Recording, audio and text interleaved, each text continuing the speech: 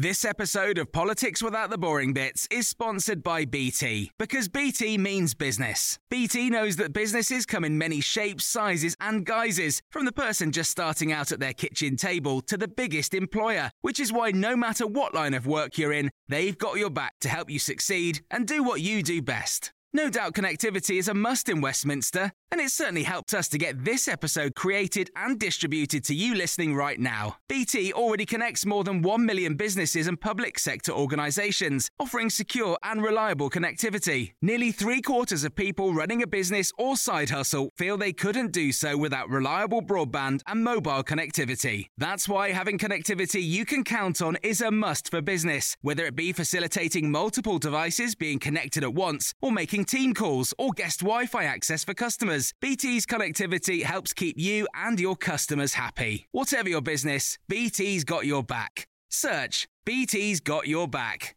This episode of Politics Without the Boring Bits is brought to you by Luton Rising, owners of London Luton Airport, the UK's most socially impactful airport. Find out more at lutonrising.org.uk. Hello, this is the Red Box Podcast. I'm Matt Chorley, bringing you the best of my Times radio show, Monday to Friday, 10 till 1. Don't forget you can listen live on your DAB radio, on your smart speaker, or download the Times radio app. Coming up on today's episode, we've got the latest exit interview with dozens of MPs announcing they're standing down at the next election. I invite some of them into my office to ask them why they're leaving, the highs and the lows, and their advice to their successor. In my office this week, it's Sir Gary Streeter, Conservative MP for South West Devon since 1992. He discusses everything from why John Major shouldn't have been Prime Minister, which is a bit awkward because he actually worked for him after he lost in 1997, being sacked by Ian Duncan Smith, and his one-word verdicts on every Tory Prime Minister since. That's coming up in just a moment. But first, as we always do, let's take a look at the day's news with the columnists. The Columnists on Times Radio. And it should be Libby Rach today, but no Libby Purvis. So we have got Rachel Sylvester. Morning, Rachel. Morning, Matt. And we have got Ian Martin. Morning, Ian. Good morning. Now, just to warn you both, today is a Johnson free zone. So if you mention him at any point, you will hear this noise. Forgive me. Because I'm sick of talking about him, and no good is going to come. I of it. really approve of this rule. It's a very good idea. Excellent, very good. So instead, let's talk about the other guy, Keir Starmer. Whoop whoop! The whole nation rejoices. He's launching another one of his missions this morning. Ian, what number mission is this? I've lost count. But I think it is. You're not updating your wall chart at home. Is there a Keir Starmer wall chart available? But I do think this one is rather important and significant, what he's doing. Of course, he's announcing the latest version, keeps changing, of his Green Revolution. Yes, this is number 4, for number 4 mission. Yeah, so I mean, I think it is significant. He's shifting a bit on oil and gas, which I think is encouraging. Not enough in my book, and he's also announcing this business of which is going to make it easier to plaster the entire country with wind farms and other renewables. There's a serious point though, which is that I think people are just going to have to get used to this. Is that if he becomes Prime Minister and he is serious about this renewable stuff, it is going to be built in a lot of seats which are, I think, primarily Conservative. So people can complain about it, or maybe even potentially liberal seats. But I think the next Labour government will, if it happens, will be absolutely determined on this infrastructure point. It'll be the white heat of technology again. That approach, in the 1960s, that'll be the rhetoric, with a huge amount of building.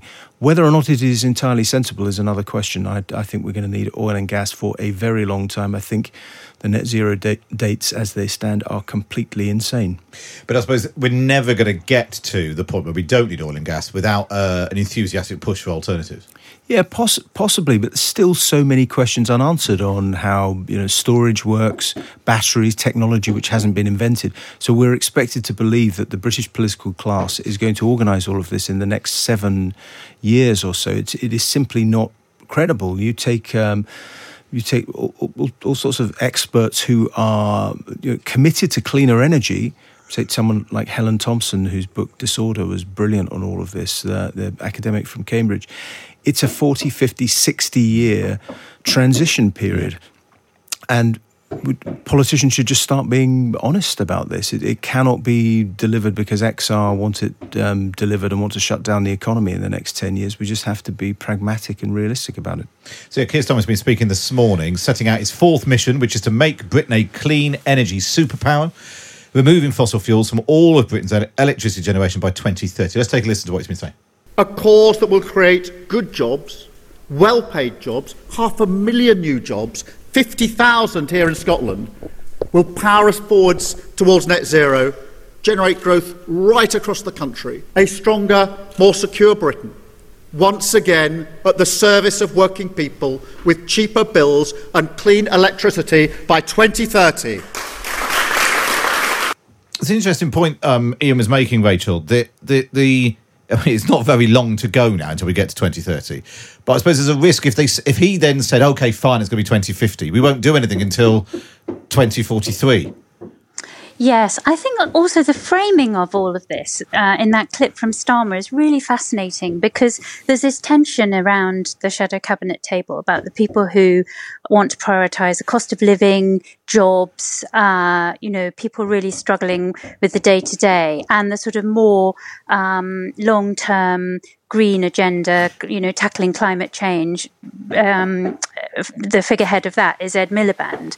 And Starmer is very much trying to pitch any of this environmental stuff in terms of jobs, cost of living, more kitchen table spin, if you like. And I think that backing away from the 28 billion that Ed Miliband had promised for investment in green energy is part of that too, that they've got to show economic competence and that they care about cost of living more than they need to demonstrate a commitment to climate change. But so I think there's an interesting sort of political strategy point here as well. But actually, if you look at the polling on voting intention, that yes, Labour are ahead in the polls and they are picking up votes from the Conservatives, but they are also losing votes to the Greens. Now, you'd assume that they would come back in a general election. I was just looking it up. So with the 2019 Labour vote, 1 in 10 people who voted Labour in 2019 are currently saying they'd vote Green. So there is a risk here that if he's watering down his Green credentials, which upsets the Greens, while also upsetting on the other side the talk. It's a risky strategy. There's a risk he basically doesn't get enough credit for being uber green, but upsets the people who don't like the wind farms and thinks we still need oil and gas. Well, it's a good point, actually, isn't it? And if it becomes established that there's definitely going to be a Labour government and that he's so far ahead in the polls, then some people, and this is a risk to Labour, some people in those seats that you describe, and voters who lean eco or lean green might think, well, he's going to win anyway, so I have a chance to protest. And that's not what Labour needs at all, because no matter how far ahead they are in the polls, the basic reality is they still have this mountain to climb because they start from so far behind because of Corbyn's failure in 2019. And it's very, very difficult to get to a majority of even one. I mean, it looks like they'll get to a healthy majority at the moment. So it's a difficult balance to strike, actually. Though he's gaining in confidence, clearly, isn't he? With that bigger poll lead, he can afford to say to Ed Miliband, remember who helped bring him into politics as an MP, he can say to Ed Miliband, this is how it's going to be, and be in a very strong position around the shadow cabinet table. And I suppose the other thing is that sometimes voters will reward you even if they don't agree with every sort of cough and spit of the thing that you're, being a man with a plan, even if you're not fully on board with all of it, rather than being, the biggest thing put risk for him is sort of being Mr. Flip-Flop. I don't know what he stands for and all of that. Whereas actually being decisive, as Margaret Thatcher certainly benefited from this, being decisive and having a plan. Can actually, embolden support for you. There's also the contrast with the other lot and the guy we don't mention who is in the news, but we're not talking about. Just if the contrast between Starmer, making speeches which are, imbued with the spirit of the white heat of technology, the sort of Wilsonian, technological revolution, and sounding dynamic and determined. Whether he's right or wrong, and I think the plan is in its current terms a bit nuts. It sounds purposeful. And neatly makes this contrast with the other lot and the guy we can't mention. And actually, the background of energy prices going up as a result of the Russian invasion of Ukraine, it passes the sort of pub logic test. Well, we need to generate more of our own in a way that some of it may not in the past. It does, but the tech questions are still serious, And also, we were very lucky last winter. It was a mild winter. Yeah. I mean, the energy crisis, or everything that flows from the Russian invasion of Ukraine, is going to play out over 3 to 5 years rather than just a single year. So we'll see. It might look different in February, March next year. Well, Keir Starmer is making this speech during his weekly visit to Scotland. He'll have citizenship soon if he spends so much time there. He's speaking in Edinburgh this morning. There's a reason for that, of course. He hopes to try and capitalise on the SNP's woes. Here was Nicola Sturgeon speaking to reporters outside her house yesterday. I can't say very much just now. What I will say is reiterate the statement I issued last Sunday. I am certain that I have done nothing wrong. I intend to be back in Parliament in the early part of the week. I'll make myself available for questions then, obviously within the constraints that I am referring to right now. For now, I intend to go home, catch up with some family. I know I'm a public figure, I accept what comes with that, but I'm also a human being that's entitled to a bit of privacy, and my neighbours are also entitled to a bit of peace and quiet as well. That was Nicola Sturgeon speaking yesterday. It came as a panel-based poll for the Sunday Times in Scotland suggested Labour could defeat the SNP at the next election for the first time since 2010. And it does feel, Rachel, like Keir Starmer is at least sort of capitalising on this political turmoil for the SNP. He's making lots of visits there, making lots of announcements and noise that actually previous Labour leaders just haven't felt capable of doing. Yeah, exactly. And I think the chances of Labour having an overall majority really depend on what happens in Scotland. So, it could be the difference between a hung parliament and Keir Starmer ending up as a majority prime minister. So the more seats they can get in Scotland, the higher their chance of a sort of strong government. And also you get away from this idea that we've had at so many elections about Labour being in the pocket of the SNP, that famous Ed Miliband in the pocket of Alex Salmond. As soon as the SNP are weakened, that removes that line of attack that the Conservatives love to do on Labour.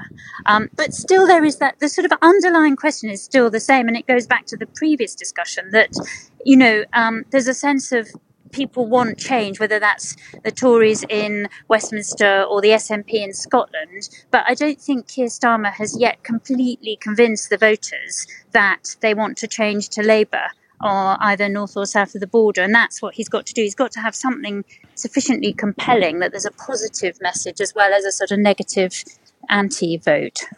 And it is amazing that for so long the SNP seemed impenetrable. And it turns out the only people who could penetrate the SNP were themselves. Yeah. I mean, if we'd been having this discussion even 6 months ago and that clip had just played, you'd say, what the hell happened in the intervening 6 months?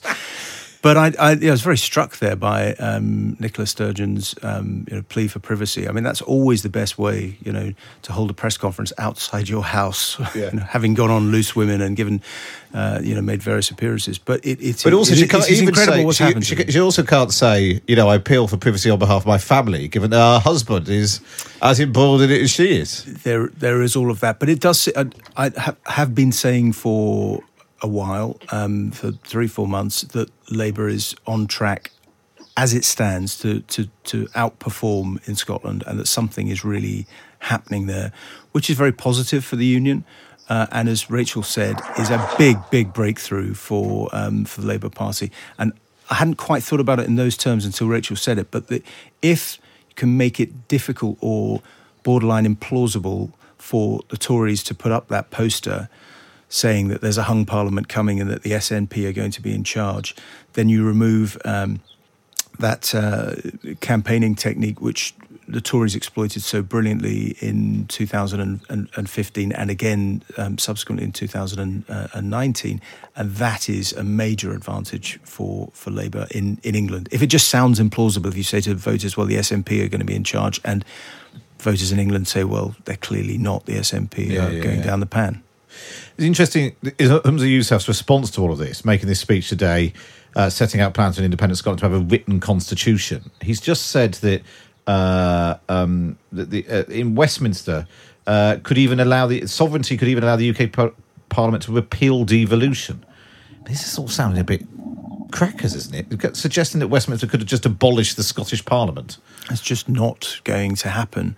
I do think there's a real opening there for Labour to start defending not just the union, but start defending devolution. I was a critic of devolution, but it's clearly not going to be abolished by Westminster. There's no way in which that's going to happen. So Labour can try and pivot the argument back to, well, try and make devolution work. Try and get the two governments to actually cooperate in practical terms, learn lessons from each other. It should be a constructive enterprise in the way that was envisaged by people like Donald Dewar and Gordon Brown. It hasn't really turned out that way, but there is an opening there for Labour to actually find a bit of confidence and be the champion of devolution again. Let's turn our attention now to the big question of the day. Is there a way of discussing swearing on the radio without getting us taken off air?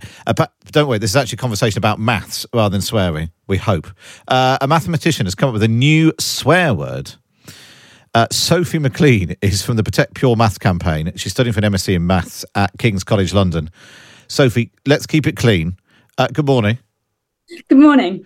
Now, explain, first of all, why you decided to set out to create the world's best swear word.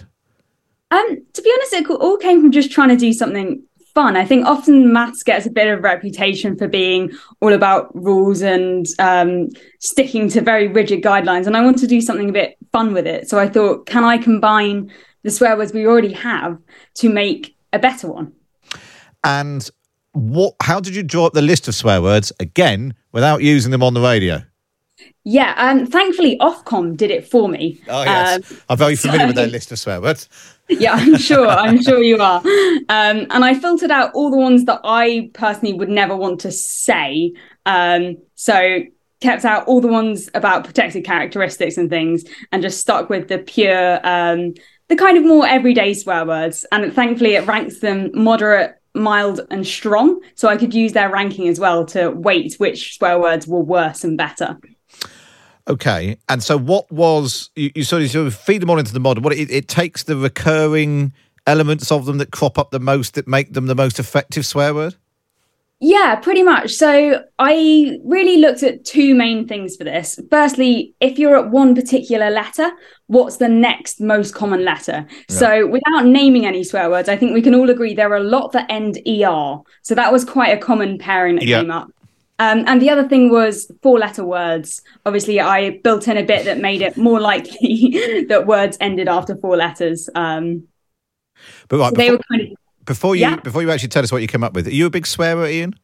Less than I used to be, actually. I was just going to pose the question, has swearing actually gone out of fashion a bit? I think it probably has in the last 30, 40 years. Maybe I just hear it less, but it was just more in the culture in the 70s and 80s. Well, I'll tell you who does swear a lot.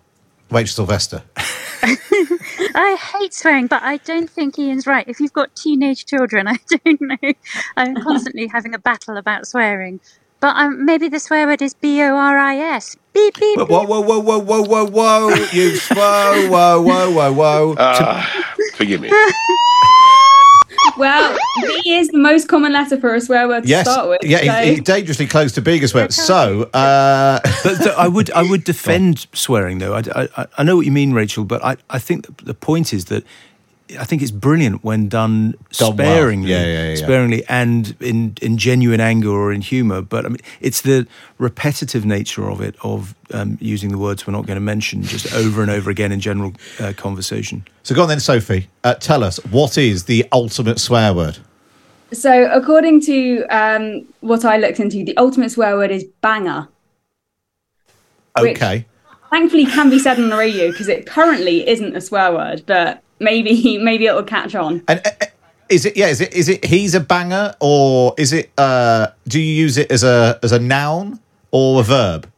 Well, so the thing about this is I didn't separate nouns and verbs. So this could be used in any context. And often actually swear words play multiple roles in being both nouns and verbs.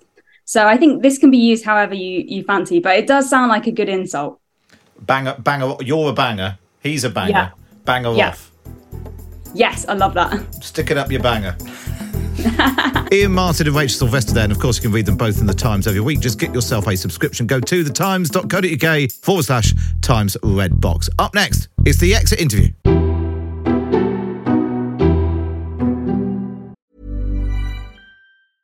How would you like to look 5 years younger? In a clinical study, people that had volume added with Juvederm Voluma XC in the cheeks perceived themselves as looking 5 years younger at 6 months after treatment. Look younger, feel like you. Add volume for lift and contour in the cheeks with Juvederm Voluma XC. Reverse signs of aging by adding volume to smooth laugh lines with Juvederm Volure XC. For important safety information and to find a licensed specialist, visit Juvederm.com. That's JUVEDERM.com. Not for people with severe allergic reactions, allergies to lidocaine, or the proteins used in Juvederm. Common side effects include injection site redness, swelling, pain, tenderness, firmness, lumps, bumps, bruising, discoloration, or itching. There's a risk of unintentional injection into a blood vessel, which can cause vision abnormalities, blindness, stroke, temporary scabs, or scarring. Talk to a licensed specialist to find out if it's right for you.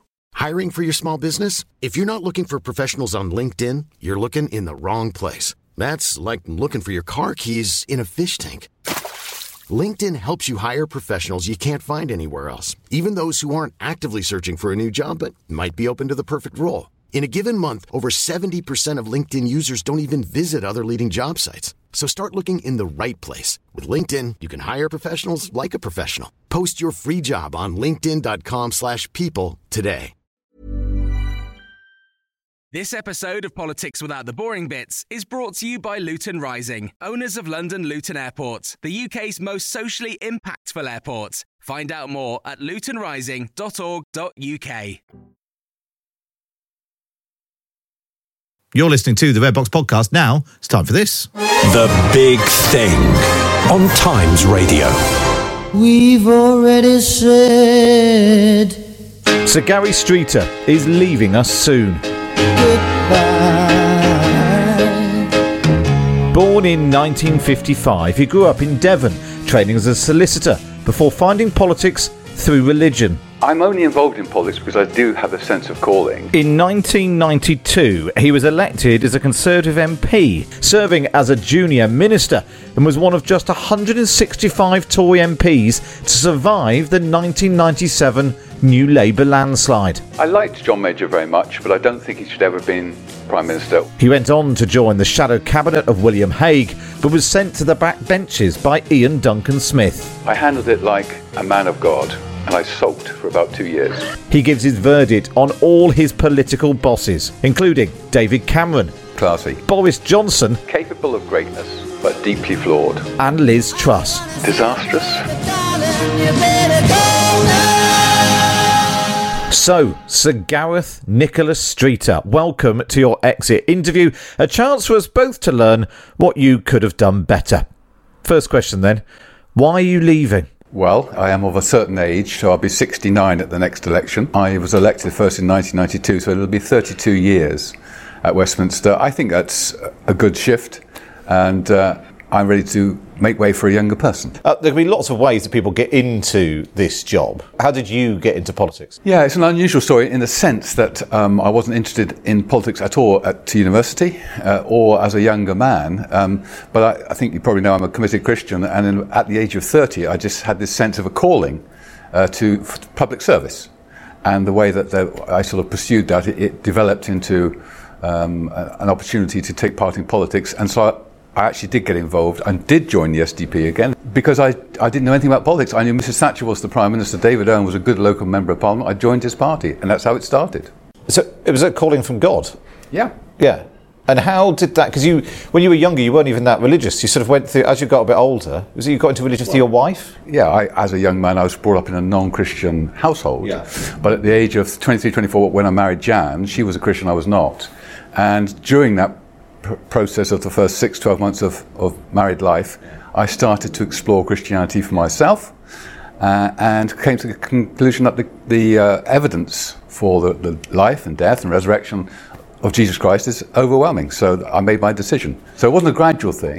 There comes a day when you have to look at the evidence and make up your mind. No, but it's an interesting question. We'll talk about your career in a moment. In terms of being a Christian in politics, has it affected your work? And how, because we've seen it even quite recently with the Kate Forbes in Scotland, her faith suddenly became a very big part of it. Have you felt it's been able to inform or shape your politics? Have you had to play it down in your politics? No, I think the key thing about modern day politics is authenticity. And it's just telling people, well, this is who I am. If you like it, vote for it. If you don't, don't vote for it. Vote for somebody else. So I'm only involved in politics because I do have a sense of calling. If I wasn't a Christian, I wouldn't be involved in politics. I can assure you, I stayed as a lawyer, made an awful lot more money, and probably had a much quieter life. Has there ever been a moment where your faith and your politics, or your commitment to your commitment as a Conservative MP, have been in tension, that you've had to sort of pick party loyalty, towing the party line, and your faith? Yeah, I would say there have been several times along the journey when that has been the reality. It's just reality for most people, whether they have a faith or not. It's constituency versus party, it's conscience versus party, and so on. Of course, there are a lot of things which are free votes, and so that's a sort of get out of jail card. But we made the decision, my wife and I, in the early days, I would pick my conscience first, my constituency second, and party third. And the upshot of that, after 32 years, believe it or not, is that I have only voted against my own party 9 times in 32 years. And as I was sharing this in the tea room one day, David Davis said, that just shows what a supine character you must be. He, of course, does that a week. Yeah, exactly. Yeah, he'd think there was nothing to it, apart from, of course, when he was a whip, when he would have frowned on different that. Story then. On that sort of thing. All right, let's go. You've had several bosses, quite in about 30 odd years in politics. You've had several bosses. Whether we go through them, I'll give you the name of one of your bosses in politics, and you just sum them up in a word or two. So let's start with David Owen. Good, worthy, good man. And you started out in the SDP. You decided you wanted to get into politics. He was obviously local MP there as well. Yeah.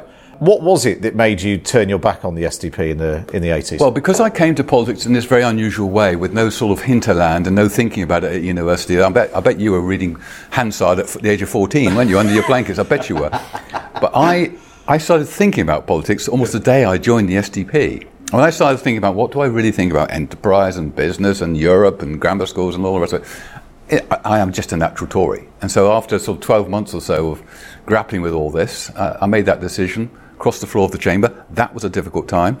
At Plymouth City Council? Yeah, and because, you let down all these people who've been campaigning for you against the Conservative Party, of course.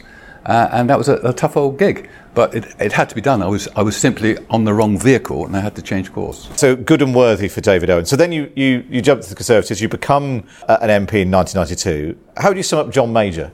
I liked John Major very much, but I don't think he should ever have been Prime Minister or the leader of our party. There are 3 people, probably if I include Tony Blair, 4 people I've encountered in my 32 years at Westminster who I think are absolutely outstanding. They should have been leader and should have been Prime Minister. It's a very difficult job, and I'm not quite sure that John, bless his heart, he should certainly have been in the high-ranking cabinet positions, but he didn't quite have that personal security, I didn't feel, or vision to take the party forward. So what should we put down for him? What word sums up John Major? Agreeable. That's very good. And you were his PPS. Explain to people who don't know what that means and what the job involved. It was obviously quite a difficult time for him. Well, I was a minister in his government and in the Whip's office. Then when we lost in 97, as you rightly said, it was a bit of a landslide. I was asked by the then Chief Whip to become John Major's PPS, a parliamentary private secretary, bag carrier, personal assistant, really, to look after him. And he did need looking after because, he was badly beaten up by his own backbenchers, cabinet ministers, actually. And one of the funny things was I would sit in his office. First of all, I had to find him his great office in the Westminster, and he had a wonderful office overlooking the Thames and so on. And then all these people who'd spent 12 months, 2 years stabbing him in the back would come in and say, "Oh, John, I do feel," and they'd lost their seats. Yeah. "I can serve the party in a wider capacity," which was code for saying, "Please put me in the House of Lords." And he'd be pleasant and so on. And they would walk out and I'd show them out the door and I'd come back to his desk and he'd say the same thing every time: "Over my dead body." So was this the period when he was, when the party was choosing a new leader? Yes, it was about 3-4 months. Yeah. Yeah. Was it an impossible job by that point? You know, to have won in 92 against lots of people's expectations, and given everything that unfolded, party got hammered then in 1997. But do you think it's just that actually parties, after about a decade in power, that's probably what happens regardless of who's leader? I can see where you might be taking me with this question. I think there is a shelf life, and there should be in a mature democracy. You've got to have a change of party from time to time. 18 years was too long. So it may be 13, 14 years, is that too long? You see, the current situation is that we've had so many different prime ministers that actually we can go to the country and say, well, no, we've already changed. Yeah. And actually, I think most people, by the time we get to the election, will realise that Rishi Sunak is very special and, might well deserve a longer run at it. We'll come to him in a moment. Let's carry on working them through. So William Hague then obviously becomes leader in opposition. You became his shadow international development secretary. Yeah. William Hague, in a word. Brilliant. Very good. He's one of my 3 people on our side who I think is absolutely outstanding. His intellect, his ability to communicate, his vision, his strength, quite fantastic. But an impossible job in the late 90s, early noughties. Yeah, because Tony Blair reigned supreme. Yeah. And he sort of... It was the Archangel Gabriel wouldn't have beaten Tony Blair. How about me saying that? Yeah. Your Labour opponent, the Labour's International Development Secretary, Claire Short, said you were a strange man. What did you think of her? I liked Claire very much. She was very genuine. We came from a different sort of ideological viewpoint. Yeah. She got very angry at Dispatch Box when any challenge, and the job, as you know, the shadow is to ask questions and probe, and why do we do this? And just the most gentle of questioning, and she's suddenly become this raging tornado at the Dispatch Box. It was quite good fun to provoke her, actually. But I always knew that her heart was in the right place, and she did her absolute best for the most vulnerable people in the world. OK, so William Hague was brilliant. Then, after the 2001 election, he's replaced by Ian Duncan Smith, who dispatches you to the back benches. Yes, and the reason why he did that was because when Ian rang round, and the shadow cabinet at the time, to say, will you support me? And I was supporting Michael Portillo. I made probably the rookie error, Matt, of saying to him, "No, Ian, I won't support you because I believe you're unelectable." Is that your words to sum up? Those were exactly my words to him. And as a result of that... For some reason, he didn't give you a job. Quite. And that's fine. That's fine, because it was an absolute disaster of 2 years. Here's a little story for you. I'm one of the few Conservative MPs who've been to North Korea. And it was in North Korea in 2003. I was in Pyongyang when the leadership election took place for Ian Duncan Smith, and I was rung by one of Ian's acolytes saying, please, will you at least abstain and not vote against him in the leadership contest? I said, absolutely not, I'm voting against him. I've given my proxy to a colleague, a friend, and I've instructed him to vote against him. And so I'm probably the only person in 50 years to vote in Pyongyang. So you did it. You ousted a leader from North Korea. Very good. To be replaced by Michael Howard, in a word. Terrifying. Terrifying. When he was Shadow Foreign Secretary, I was Shadow Minister for Europe. Never really understood any of the treaties we were negotiating. Absolutely, impossible to fathom even as a lawyer. Anyway, a very tough cookie to work for, but a brilliant mind. So when was it Anne Widdecombe said there was something of the night about him?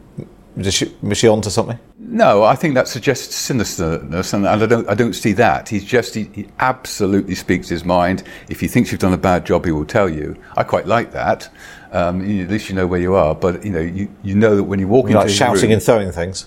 Not really shouting and throwing things. It's much more sort of what's the word? It was forensic. Yeah. It wasn't shouting. It wasn't Gordon Brown and hair dryers or whatever it was. Yeah. He was forensic, and he'd just pull you apart and think, oh. Yeah, you're right. I've cocked that up completely. Let's move on. David Cameron obviously then became leader in 2005, beating David Davis. Yeah. David Cameron, in a word. Well, I'm going to have to use 3. Go on. A class act. I suppose I could say classy. Classy, we'll do that. Yeah. What is it that he had?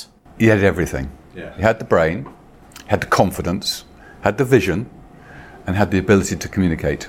I suppose you could say he's a bit posh. I don't actually think the British people care about that if you're good enough. I just think he had everything. And he should have been a great Prime Minister for a very long time until he made that interesting decision to resign after the Brexit result. Was the mistake resigning at that point, or was the mistake promising the referendum in the first place, not knowing what he was doing? I don't think we had any choice. I think the pressure from within the party and from to the right of the party was such that I don't think we could have governed if we hadn't given that. I think what he should have said was, during the referendum debate, look, George Osborne was leading the debate for the pros, staying in, remain, that's the word. Thank you, it seems a long time ago now. Oh, it was. I'm going to stand behind it all. I'm not going to express an opinion. Whatever you choose, I will implement. I wish he'd said that, because I think history would have been very different. Instead, he did resign in 2016 to be replaced by Theresa May. Theresa May, in a word. I think she is very laudable. I think she's... I don't want to use the word worthy twice, and that's a bit cheap for her, because I think she's very good indeed. That's not one word. But she had impossible circumstances. I think she is... All right, here we go. High quality. High quality. That's 2 words. Well, hyphenate them. Well, hyphenate. You've got your dictionary there. Yeah, exactly, yeah.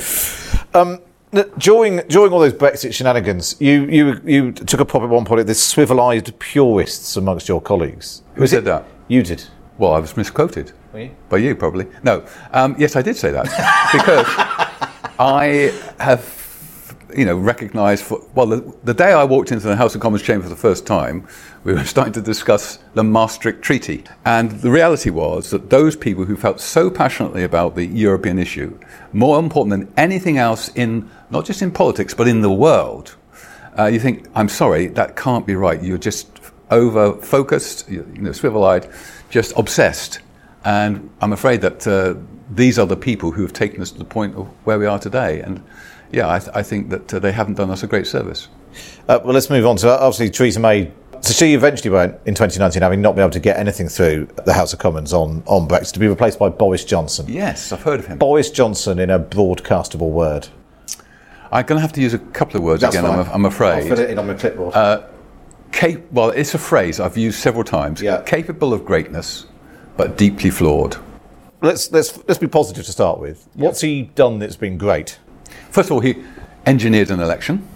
He won an election with an 80-seat majority. It's pretty good, isn't it? And then he delivered a Brexit, so that's all good, because that's what the British people had asked him to do. So that's impressive. Well, that's the positive bit. Yeah. His flaws? Well, obviously his lack of attention to detail, and I would say a recklessness as to the truth. That's sort of using a bit of legal speak. I think that's where he is. I may be telling the truth, I may not be. I just don't really care. You, as we're preparing for the exit interview, I look back, you submitted an HR complaint against Boris Johnson right to the 1922 committee, saying you cannot reconcile the pain and the sacrifice of the vast majority of the British public during lockdown with the attitude and activity of those working in Downing Street. What did you think when you first heard about what had been going on in Number 10 while the rest of the country was in lockdown? I think, if I'm honest with you, given what we were going through at the time, sick to my stomach. Because that 3 to 4 months of the first part of lockdown, I mean, I don't think any of us MPs have ever been busier, and it was just, you were constantly fielding questions from constituents. Can I do this? Can I do that? Can I go to Bristol to pick up my daughter at university? I've got, da, da, da. And we were just making all these decisions, and people were taking it so seriously, and it was like nothing anyone had ever experienced. And then when some of the stories started to emerge, well, hang on, in Downing Street it's been a bit more relaxed, and these are the rule makers. I just felt that was absolutely unacceptable. Do you think he will come back? Absolutely not. I think it's completely spent force now. It's an absolute nonsense. I mean, he was never going to come back. And there's no appetite for him to come back. I should think the vast majority of the parliamentary party, are glad he's gone, and we just want to move on. We think Rishi is very special. Let's give him 12 months of sort of noises off being silenced, and let him show the people what he can do. Okay, we'll come on to him in a minute. Let's deal with the short interlude that's known as Liz Truss. Liz Truss, in a word? Disastrous. I mean, that is a word. Were you surprised? I mean, you were there when she arrived in the House of Commons. She was tipped as a star, junior minister, and so on. Were you surprised that she got the job and then that she was so disastrous, in your word? I didn't think she was a star. I think she was a very lovely person and very capable person, and certainly should have been in someone's cabinet. I was surprised when she ran for leader, and I couldn't really believe it when the party selected her. But on the other hand, Rishi didn't campaign terribly well at the start of the leadership campaign, the first leadership campaign, and I think he got off to a bit of a poor start. But it just wasn't a good moment. Well, let's turn then to Rishi Sunak, who you thought was the right person. Rishi Sunak, in a word. I'm going to use another phrase. I'm sorry. That's okay. I'll let you off. The smartest man in the room. What do you mean by that? I think in any situation, very intelligent, great life experience, both in terms of his upbringing, but also his commercial and business experience. Great interpersonal skills. Brilliant ability to do detail and big picture, that's unusual, and to focus on the key issues. So the guy is just smart. How much of a problem will it be that while he's trying to fight Keir Starmer, he's also trying to fight Boris Johnson and Nadine Dorries? And what I say to people is that I think left to his own devices, Rishi Sunak can win us the next election. Unfortunately, he's not being left to his own devices. We have got some parliamentary colleagues and others who are just messing it up for us. If they continue like that, then it might not be such a great outcome. If they can be persuaded to just go quietly into that still night, then all bets are off. We could easily come home ahead. So your message to Boris Johnson and Nadine? You've had a good run. We appreciate your talents, but please now go and do something else. Right, I want to do some exit interview, sort of quick fire questions. Do you think we equipped you properly to handle your job? Did you equip me to do it? Absolutely not. And there's no training whatsoever. Did I have the right skills to do it? I think my legal background helps, and the fact that I was a councillor for 5 or 6 years, that helps too. Because politics is unlike anything else and takes a lot of learning, and I think local government experience is quite handy. But even today, I would say that incoming members of Parliament or potential members of Parliament are not receiving any kind of on-the-job training, and maybe that needs to change. But the way that I think we've always looked at this is, when you are elected to Parliament, you're almost like a small business. You're a standalone person. You make your own decisions. You employ your own staff, and so on. And it would be I think it would be counterproductive if the state took over and taught and led and put you in a straitjacket. So maybe it's never going to change. Your best moment or proudest moments in the job? I mean, the thing I enjoy most is helping people in the constituency, as you might expect me to say that.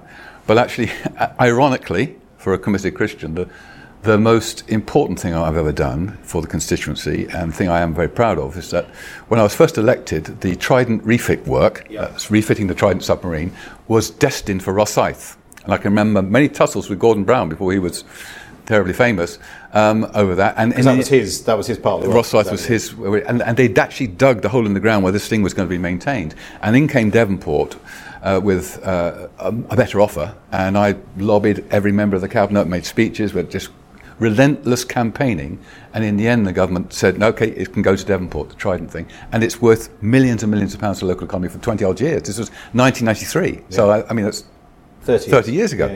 And thousands and thousands of jobs, so great. And unfortunately that was my first year and I've done nothing since. So that's your proudest moment. Your biggest regret or your worst moment?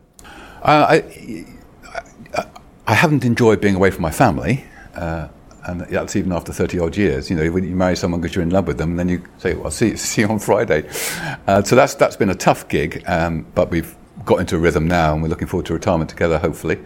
There's been some very difficult decisions to make over the years, I suppose. I didn't enjoy being sacked by Duncan Smith, even though I knew it was coming. And I think it's true that to say, and I'll put this to you in friendly phrasing that we've used throughout this interview, I handled it like a man of God, and I sulked for about 2 years. So that was a difficult time. So did the sulking outlast Ian Duncan Smith as leader? Do you know, he got a lot better when he was removed? Isn't that funny? And I don't carry grudges, honestly. Yeah. And what about the toughest decision you've had to make? Is that where your conscience has clashed up against party? I was about to resign as a PPS in the first Parliament because we cut education spending. And then John Major called all his ministers together and all his PPSs together that night, and I had my resignation letter in my pocket, and he said, there's been something going down in Northern Ireland. Tomorrow's going to be a really tough day for us, so I want this all to be on the side. I just went out the room, just tore it up, put it in the bin, and thought, I can't do that now. And I didn't resign over it, though I don't know if I made the right decision or not, but, then my schools had less money, so there are difficult decisions. But then any teacher out there, any librarian, anyone, even journalists have to make difficult decisions, Matt. Yeah, we do. Often ours are the toughest, I always think. I think that too. You should be paid an awful lot more.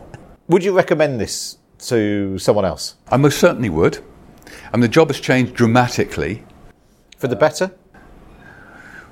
I wouldn't say for the better, but that's because of my generation, I think. Bearing in mind when I was first elected, no internet, no emails, no smartphones, no technology, no social media.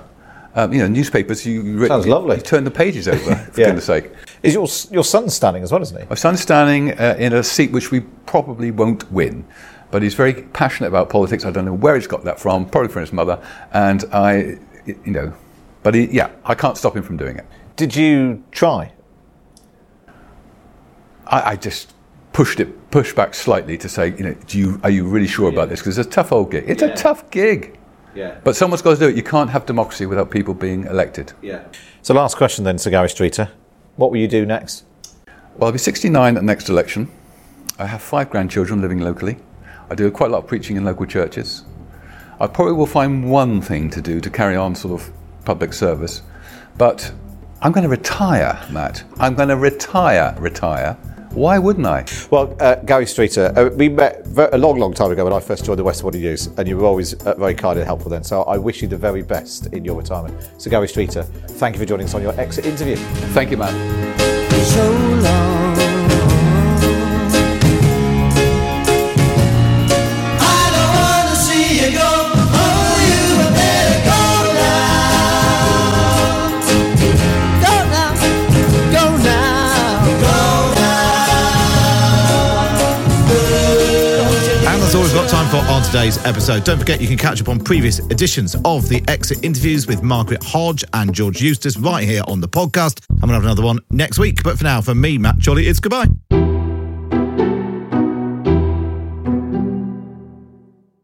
This episode of Politics Without the Boring Bits is brought to you by Luton Rising, owners of London Luton Airport, the UK's most socially impactful airport. Find out more at lutonrising.org.uk. When you make decisions for your company, you look for the no-brainers. If you have a lot of mailing to do, Stamps.com is the ultimate no-brainer. Use the Stamps.com mobile app to mail everything you need to keep your business running with up to 89% off USPS and UPS. Make the same no-brainer decision as over 1 million other businesses with Stamps.com. Use code PROGRAM for a special offer. That's Stamps.com, code PROGRAM.